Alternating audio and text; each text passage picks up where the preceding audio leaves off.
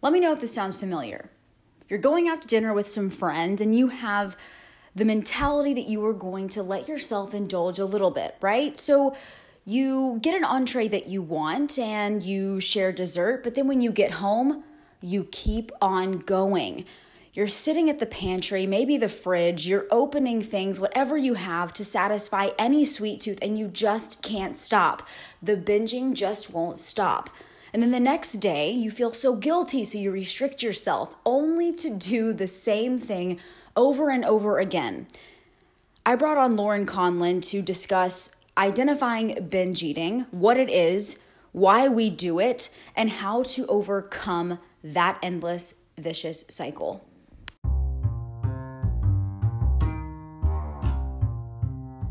Hey y'all, I'm Taylor DeHaze. I'm obsessed with all things fitness and business. I left my career as a TV reporter after 10 years to start my own fitness coaching company.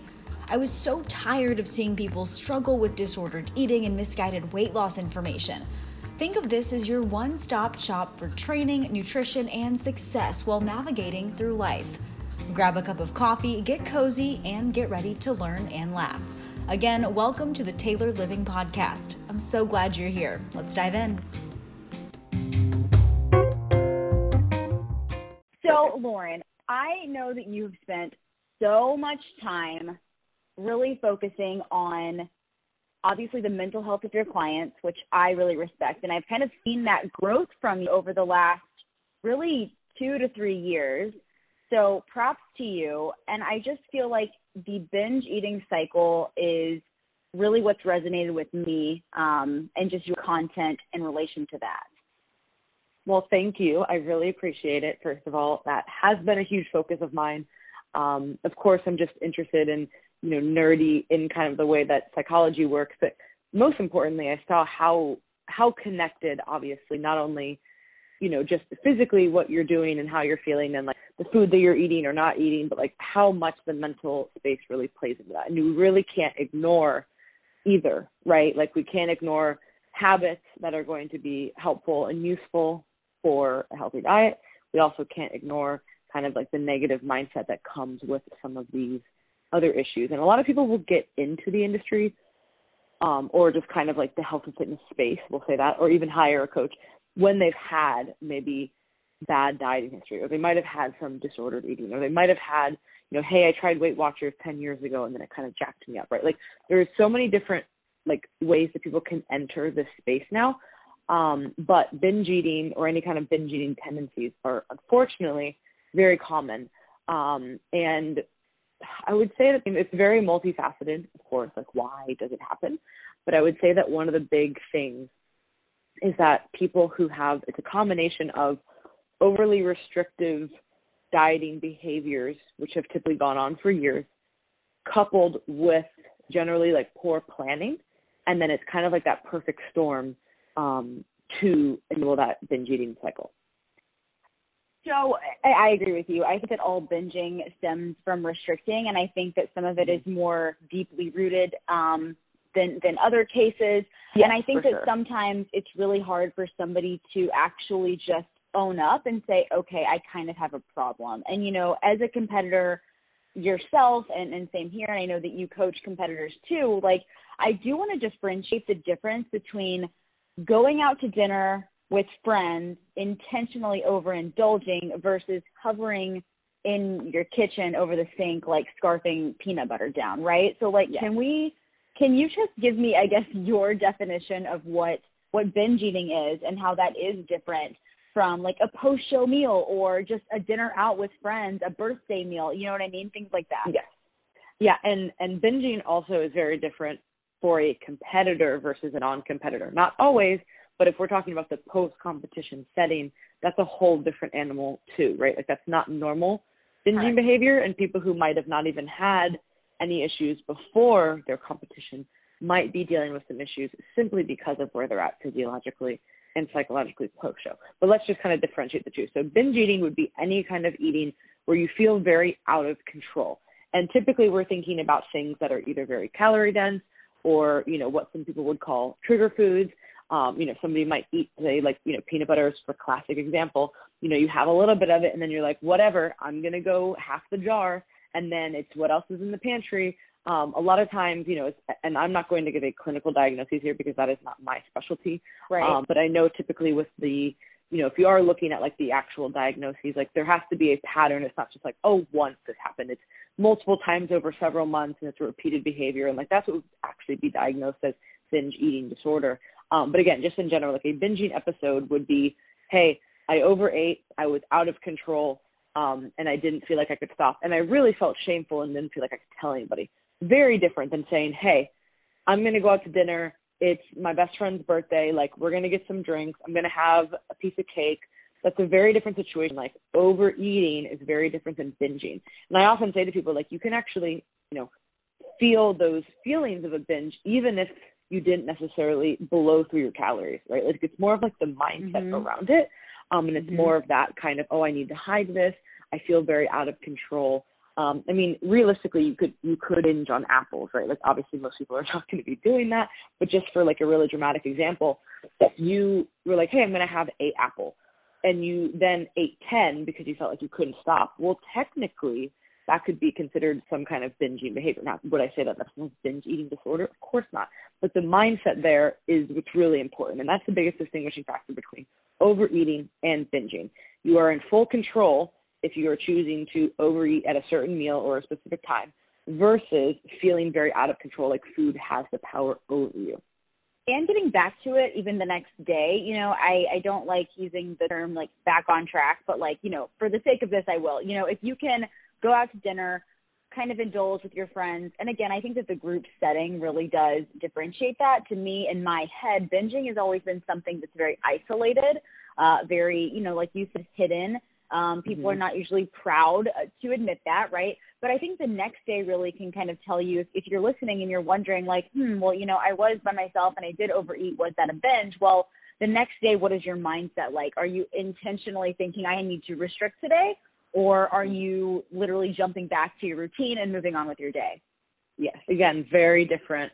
Before, what people do beforehand and what people do afterwards is really indicative of what that kind of eating episode was. And we actually wrote an article for our website, and I titled it like, it's something along the lines of like, is overeating, or like, when should you plan to overeat? And it was a really weird title, but I really didn't know how else to say it because I wanted to capture the essence of that. Like, hey, and it stemmed from a client check-in because she was like, listen, like, I had this meal. It was like this really like calorie dense meal.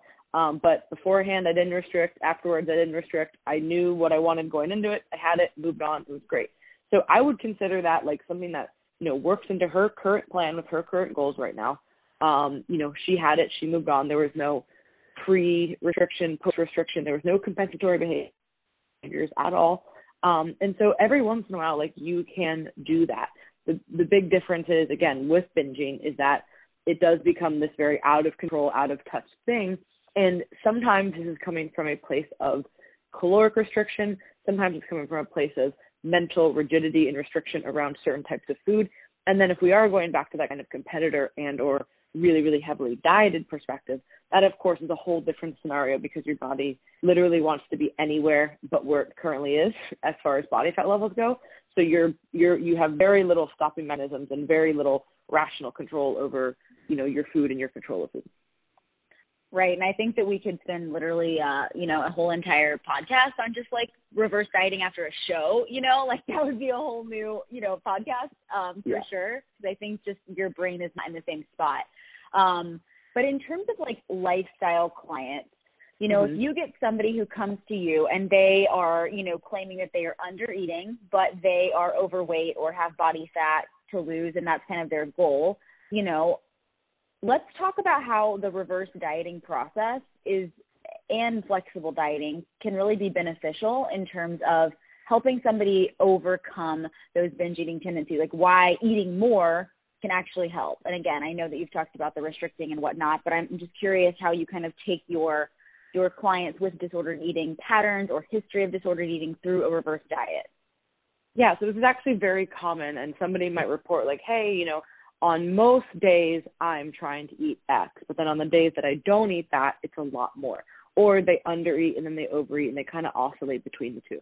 And when you're doing that, your body always kind of feels like it's on edge, right? Like it's never really comfortable, can never really feel consistent, kind of get into a routine. Because some days you might be having one meal and a snack, or you might be having, 5,000 calories, right? And like that sounds very dramatic to some people, but that really is the reality for certain individuals. So the first thing that we're going to do with somebody in that situation is going to just let's nail down routine. Not even, somebody may or may not be familiar with tracking macros. That might not even be appropriate, but like, hey, we need to have 4 meals today with protein. Like that's the first starting place that I'll go with somebody. And then of course, once they get that routine down. Do you use like a food log or anything like that? That's kind of what I do. If somebody has never tracked macros, I just want to see how they're eating and structuring their meals. Would you say that's kind of a good place to start too? Yes, getting a idea of what a typical day or week looks like for somebody on a low day and a high day is really important. And whether that's through a food log that's written, whether that's through asking them questions, in an email or on a phone call, whatever it might be, you need to actually figure out what are they doing, because a snapshot in time, like, hey, this is what I ate today. Okay, well, kind of give me an idea of the past month. Like how many days have been like this? How many days have been completely different?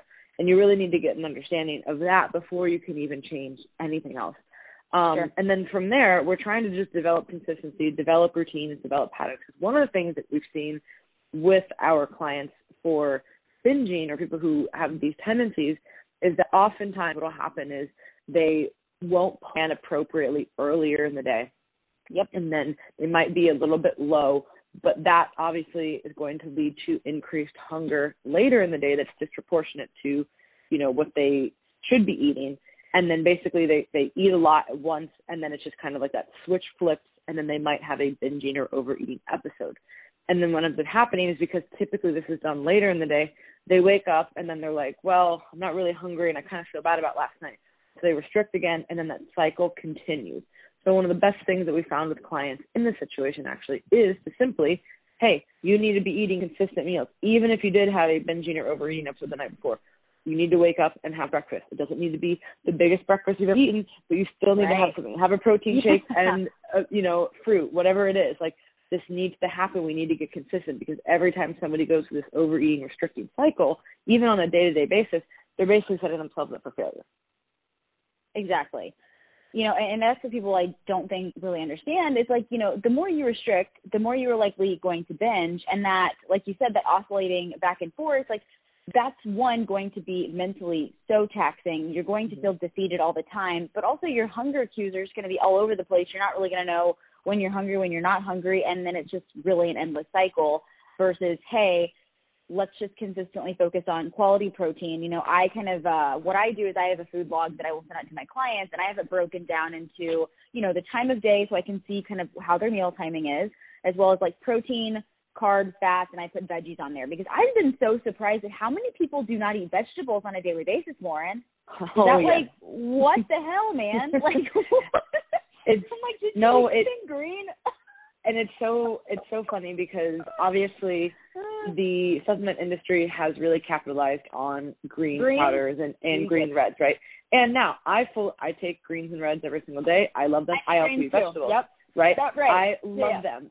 But you'll see part of the, what I'll call like the science crowd, or just really anybody who's against them, going, whole foods are better. You need to eat, real vegetables. And it's like, yes, I agree. But I can't get all that shit in, man. But you're not going to be able to get in that wide variety of vegetables and fruits. But also, have you looked at most people's diet logs?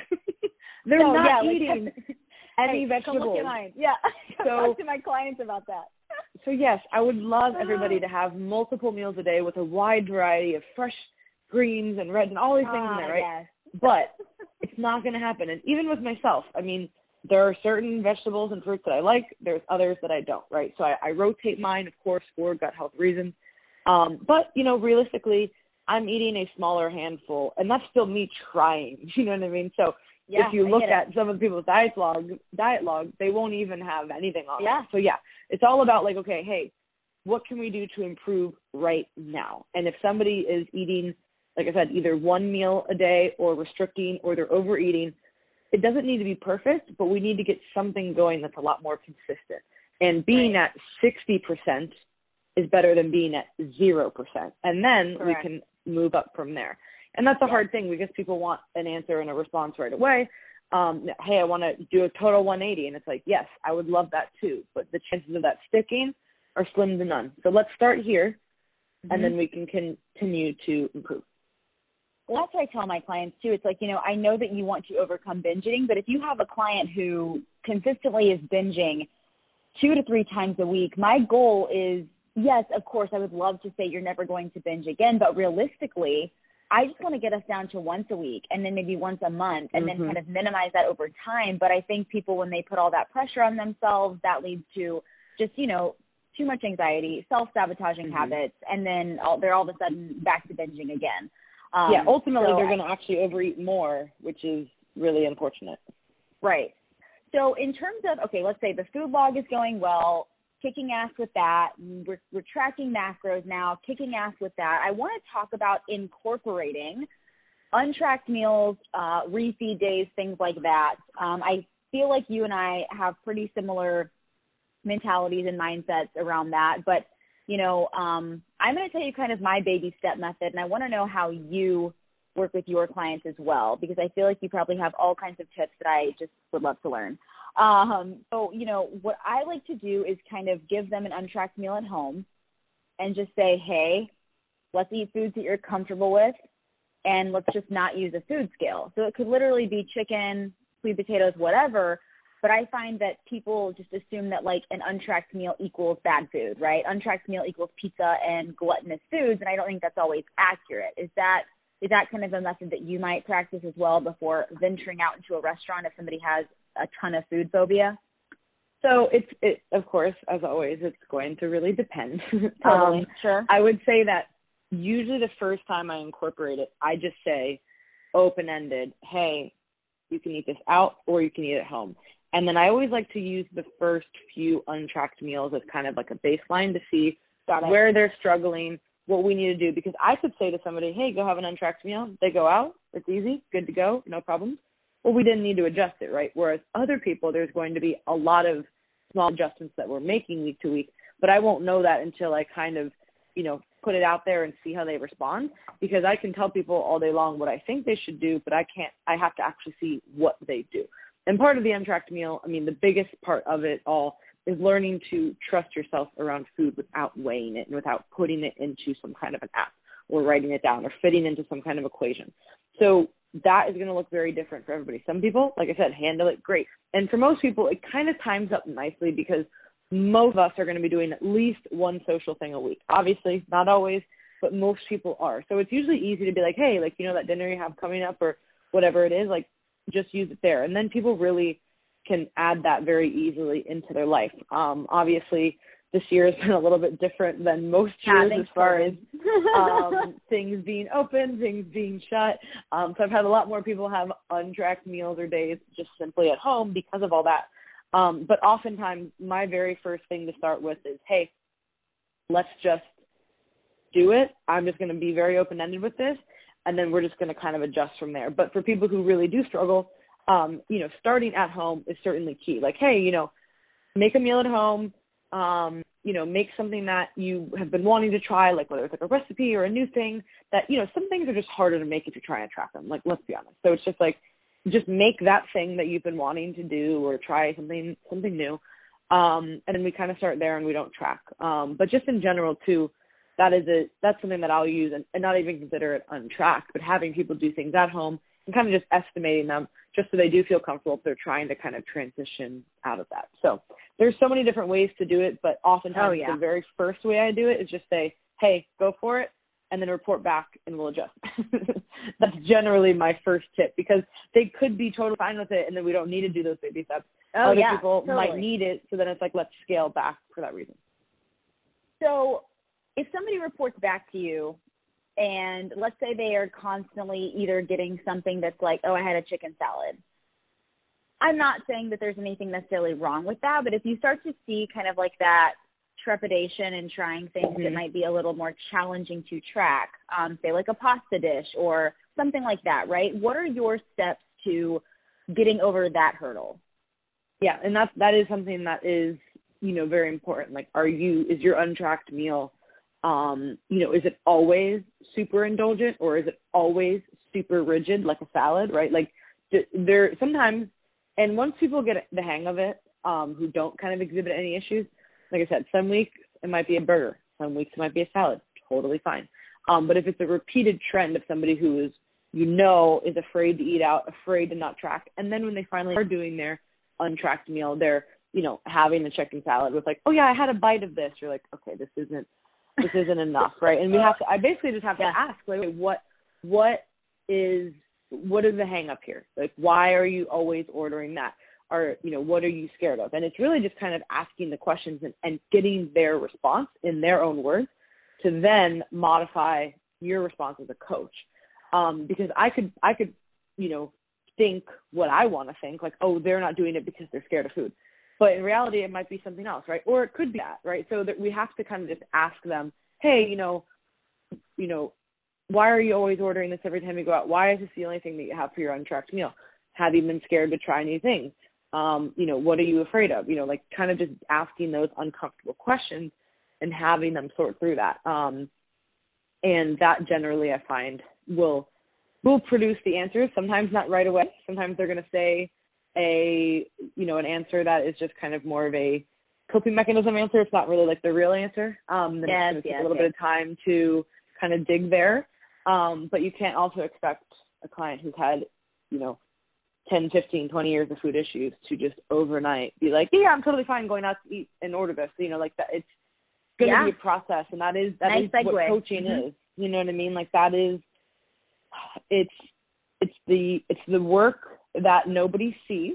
It's not physical. So there's no real immediate benefits that you're physically seeing or feeling. The mental work is very, very hard, and rewiring those patterns of years of, whether it's dieting or restriction or even just bad fad dieting or up and down, like whatever it might be, all these things you've told yourself for the past 10, 15, 20 years, they're not going to change overnight. And this goes for literally anything. But the reason this is so hard for people in the diet, training, fitness space is because it's not physical and because it's mental. But the two go together. And if your brain is fucked, you're never going to have a good relationship with food. Quote of the day: if your brain is fucked. Yeah. Like, I just want to repeat that again because it's so true though. Like, jokes aside, like it is so freaking true. And that's kind of, you mentioned the time span. That's kind of the last point that I wanted to make is that, people will come to you or me, and like I said, they've got these lofty goals. They want to step on stage, or they want to lose X amount of pounds, and that's great to have those goals. But there's so many tiny steps we need to get past first, right? And if you have this disordered eating in your background, or you're working through it yourself, it's not sexy or glamorous to say like, hey, give me 2 years of your life so I can kind of transform you, right? So like you have to set those tiny goals along the way. And I know that you speak on this all the time. But just kind of, for people that are listening, that might struggle with binge eating or are working through that, and maybe they still have an episode here or there, like, I just think it's important to let those people know, like, working through any kind of disordered eating, it just takes time because you've probably been doing this for over a decade. I think about the first time that I intentionally restricted my calories, and I think I was a preteen, I mean, it's just been ingrained in us that like dieting is part of our culture. And I know that you've gone through your fair share of disordered eating, back when you were younger. So thoughts on just like the timeline and what you can tell people for some comfort? Yeah, it is a very uncomfortable truth that we have to recognize. The amount of time that you spent in the disordered pattern is not going to be erased by a 6 months, 3 months, 6 months, whatever package, right? Like, and now, do I think that you can't make progress in that time? No, you can make progress in the first few weeks with the right coach and the right program and the right training, but you can't expect all of those things to be erased. And the other thing too that I want to speak on, that I think there's been a lot of emphasis on mental health, right? And there's been a lot of emphasis on, retraining and reframing thoughts. And it's been really, really helpful for so many clients. And just in general, like as far as social media goes and content that people are putting out, right? But one thing I want to make very clear is that some people who have had food issues, right? Or any kind of body image issues, binging, restricting, whatever it might be, right? In that kind of space. If they even feel that kind of inkling of that, a lot of times people will feel bad. Like, oh, I had the feeling that I wanted to binge, but I didn't do it. Or, man, I had a low body image day, but I didn't let it spiral out of control. I'm like, no. That is the win. Those things are probably never going to fully go away. I say that too. Yep. Mm-hmm. Yeah. Just like somebody, like you cannot say, hey, I never want to be anxious ever again. Well, not going to happen, right? It's about learning how to manage your anxiety. So the same way, if you have body image issues, those are likely never going to go away fully, but it's learning to manage those, and it's learning to not let that spiral out of control. So that really is the win. And I think that that's where I want people to reframe their thoughts too. Like, hey, this is a long process. There's going to be a lot of ups and downs. But understand that if you have made a lot of progress, like you need to celebrate that. Like if you had the desire to overeat or binge, but you didn't, that's the win. It's not that you oh man, I had the thought to do it. No. It's the fact that you stopped yourself and you moved forward in a positive and productive way. I agree. I think, the biggest thing to note for me about binge eating, I feel like we say this all the time, but it really does depend. Everything depends. It's all very situational. There is no one size fits all. And that is the intricacy of coaching, right? We're not here to just, word vomit some numbers at you and run away for the week, right? Like we're really trying to ask the tough questions, get the information out that we need to, not just numbers, not just how much you weighed, all those things. And I think that overcoming disordered eating is definitely possible as long as, you're very open, you communicate. And I'm sure you've had clients where weeks will go by, you didn't think anything was wrong, and all of a sudden they're like, oh, hey, by the way, XYZ happened. You're like, well, I wish I would have known because I could have stopped that train from crashing. Mm-hmm, of course. And that is communication. And that's, part of it is as a coach, you have to ask the right questions. Part of it as a coach is having an open dialogue and letting people know that they can speak to you. But also part of it is on the client too. You could paint a very different picture as a client when you're checking in to basically say like, hey, yeah, all these things are great. And then really in reality, there's this really big thing looming over you that's really affecting you or you're kind of sliding backwards. So it is important to, as a client, to speak to your coach about these things. Obviously, you need to be in the right coaching relationship because, I know that there's some people who have had coaches. Probably the reason why they're not doing this is because they've had coaches and they've brought those things up and it's just been ignored, right? So The whole point is to obviously have a good coach-client relationship. This is a relationship. Some weeks it's going to be really easy. Some weeks it's going to be really hard. And you have to just basically be open to telling your coach, what is going on, so you guys can address it right away instead of waiting, like you said, several weeks. It's like, wait, we could have changed this and it would have been so much better. I know. But, that's also just part of people learning to open up and trust other people too. So that is a real thing. But as a coach, on your end, what you can do is, ask the right questions ahead of time, like on your update sheet and then also just be open and willing to, talk to people. So something I want to know too is on, let's say things are going really well, pretty smooth, and then, reverse diet is you guys are kicking ass. What about when down the road you think you're ready to do like a mini cut or a dieting phase or something like that? How do you assess a client's progress before going into some kind of caloric restriction? Mm-hmm.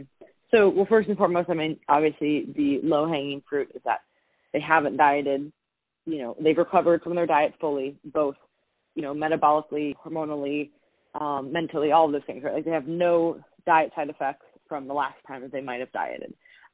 Just because somebody wants to diet doesn't mean that they're in a place to do it. But if they have fully recovered, then, that's kind of one check in the box. If they've had food issues beforehand, and if you've been working on those, that will be obviously a little bit harder to manage, but it is possible to manage. You just have to be a little bit more flexible with the approach. You'll likely have to be a little bit slower with the approach. And obviously, if you are trying to change your body composition or change your body for your physique or your health, you are likely going to have to tap into a deficit. That is just the reality of losing body fat. But how you go about that can be very different for everybody, right? Like how harsh the deficit or how long it is or how rigid it is, like all of those things are really going to depend on the person's mindset and their headspace. And, that's again where that communication comes in, because if a client is, maybe had issues beforehand, but they're doing fine, okay, let's crank it up. And then if the client, was previously okay, but now they're having issues, okay, let's detach, let's see what's going on. Okay, what has changed? What's going south here? Like we need to figure out like why, you're not responding physically and mentally. And then at some point, you also have to be very realistic as the coach and say, okay, this is time to push. Here's what we need to do. Or, hey, this is when we need to pull back. Because I think it becomes a very hard conversation when we're talking about repairing somebody's relationship with food and adding in flexibility with their life. And then it's like, well, then wait, how does dieting fit into this? Right. And it can fit into it very easily, but there has to be distinct periods of the diet. There has to be a distinct goal. It's not just like, yeah, let's just diet and we'll kind of, maybe we'll diet, maybe we won't. Like, no. We need to be fully recovered from any of the other food, issues beforehand. We need to be fully recovered from any previous diet or dieting history. And then when it's time to go all in with that diet, okay, let's do it. We're going to attack it. And not to say that everybody needs to have a perfect, clear, hey, I want to lose X amount of weight. No, because that's not always realistic either. But it is okay. I'm not somebody who's against clients who want to change their body comp or need to change their body comp for both reasons. But all of those things need to be in place first, because you're not going to build any good habits in a deficit. You're simply riding out all the habits that you built in an off-season recovery period. So I want to ask you, let's say you have a client that doesn't have any eating issues. Reverse diet's great. They're kicking ass, whatever. And then we go into a dieting phase. And then slowly but surely, kind of, things might start to get a little aggressive, whatever. And then some eating, like disordered eating is kind of triggered. And that might be new to a client where they can't relate to, ever having any kind of like disordered eating tendencies. Have you experienced that? And then how do you kind of troubleshoot that? That's typically, I would say that in that situation, that's generally going to be more of like a contest prep client, right? Just because of the intensity of the diet, right? Like just the nature of the physiological implications of being staged lean body fat can really trigger these things for people. And we hear this all the time. I had no issues with food before I started competing. I did 3 seasons, and now I can't even recognize myself around food, right? Like this is very, very common. And there's a lot going on here. One, like I said, physiologically, your body is in a very uncomfortable place. And then psychologically, there's a lot going on too, not only with the restriction and the rigidity, but also the concept of just competitions in general, just how that can affect your mental headspace, training for something like a physique competition that is subjective sport, et cetera, et cetera. But basically to troubleshoot that, when people develop these issues, we really just have to, immediately identify, where is this stemming from? What habits or behaviors are contributing to it? What are you doing on a daily basis that is, helping or hurting the situation? And then we really have to piece together all this information to see what is actually happening. It's just like when somebody, say, for example, somebody's like, I've been having all these digestive issues. Okay, well, that's a really huge can of worms, right? It's very vague. Is it the food you ate? Is it new job that you have? Is it how, when you're eating? Is it like there's so many reasons why you might be having digestive issues. Same reason there's so many reasons why you might be having, some kind of food issue. So we need to basically create almost like a journal/log of, day to day, okay, what is going on? What is triggering this? What is helping this? What is hurting me? And then put all that together to help the client. So there is no one size fits all. And then of course, this goes without saying, but if somebody is really, really in a negative space, I don't care. They're trying to step on stage for the Olympia. And for anybody who isn't familiar, that is like the biggest bodybuilding show of the year. I don't care if they're trying to step on stage for the Olympia or if they're just trying to, lose 10 pounds. If somebody is having detrimental side effects that is really, really negative, you should stop the diet immediately. Nothing is worth that. I can promise you literally nothing is worth that. Obviously, that's a very extreme response, and most people are not going to be there. But if you are seeing very, very detrimental things, and this is, of course, going to typically be people who've had a history with other things too. It's not just like this comes out of nowhere. But just always know that there are things that are very serious, need to be dealt with, and no diet is really worth that. You need to figure that out.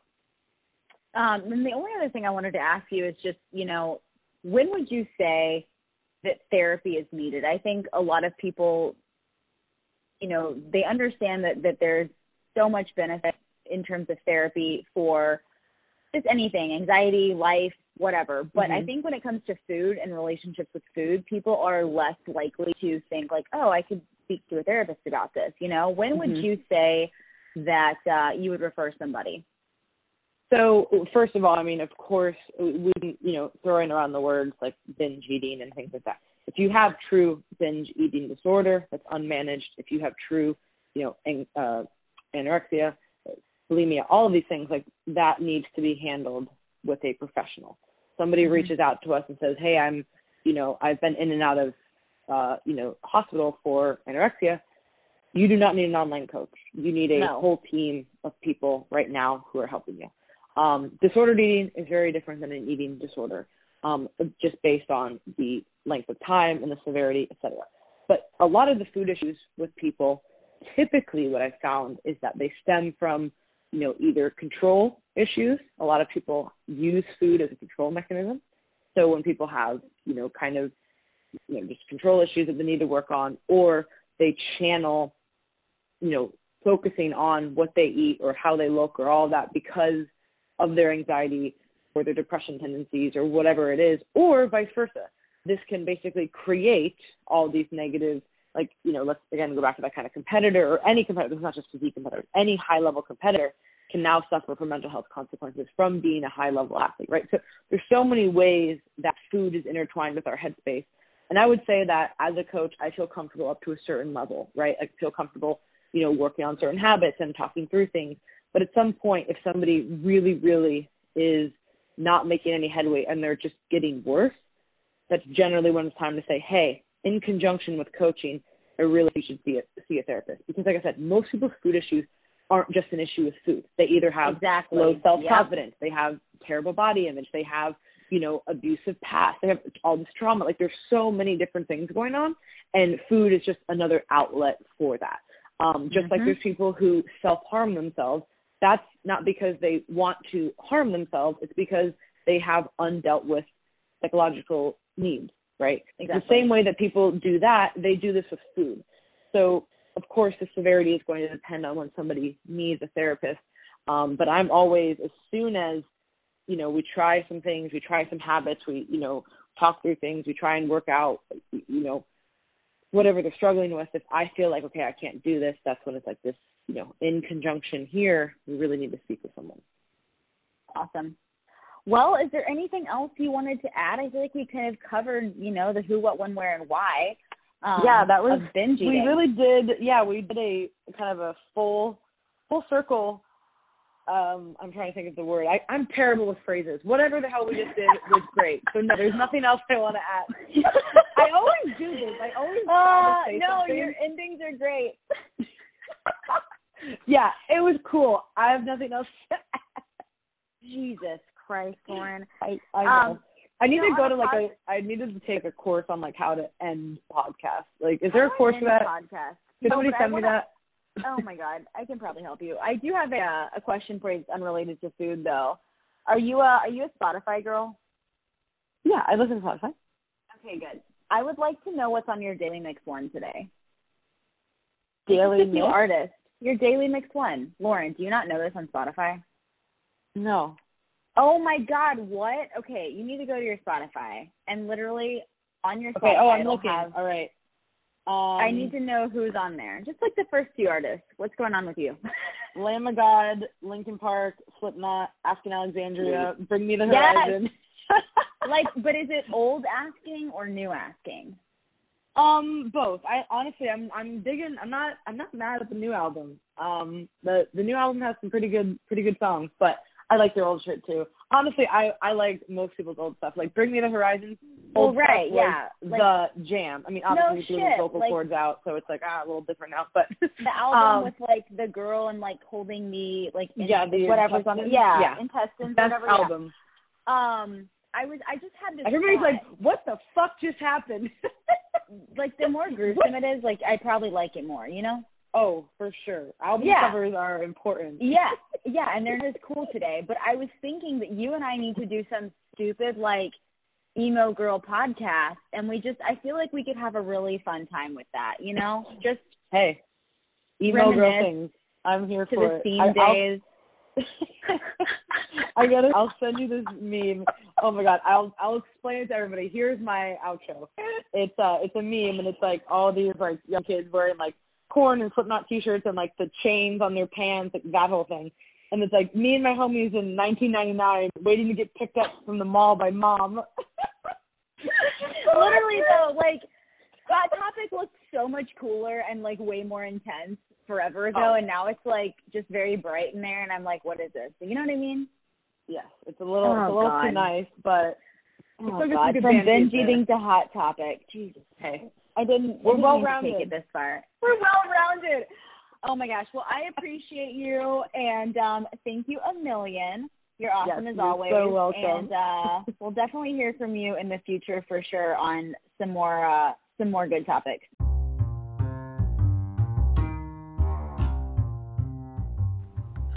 Thanks so much for listening to the Tailored Living Podcast. If you're looking for any nutrition, coaching, programming, or a combination, head over to tailoredtraining.com. You can always send me an email at trainwithtaylor@gmail.com. And of course, follow me on Instagram at TaylorFit.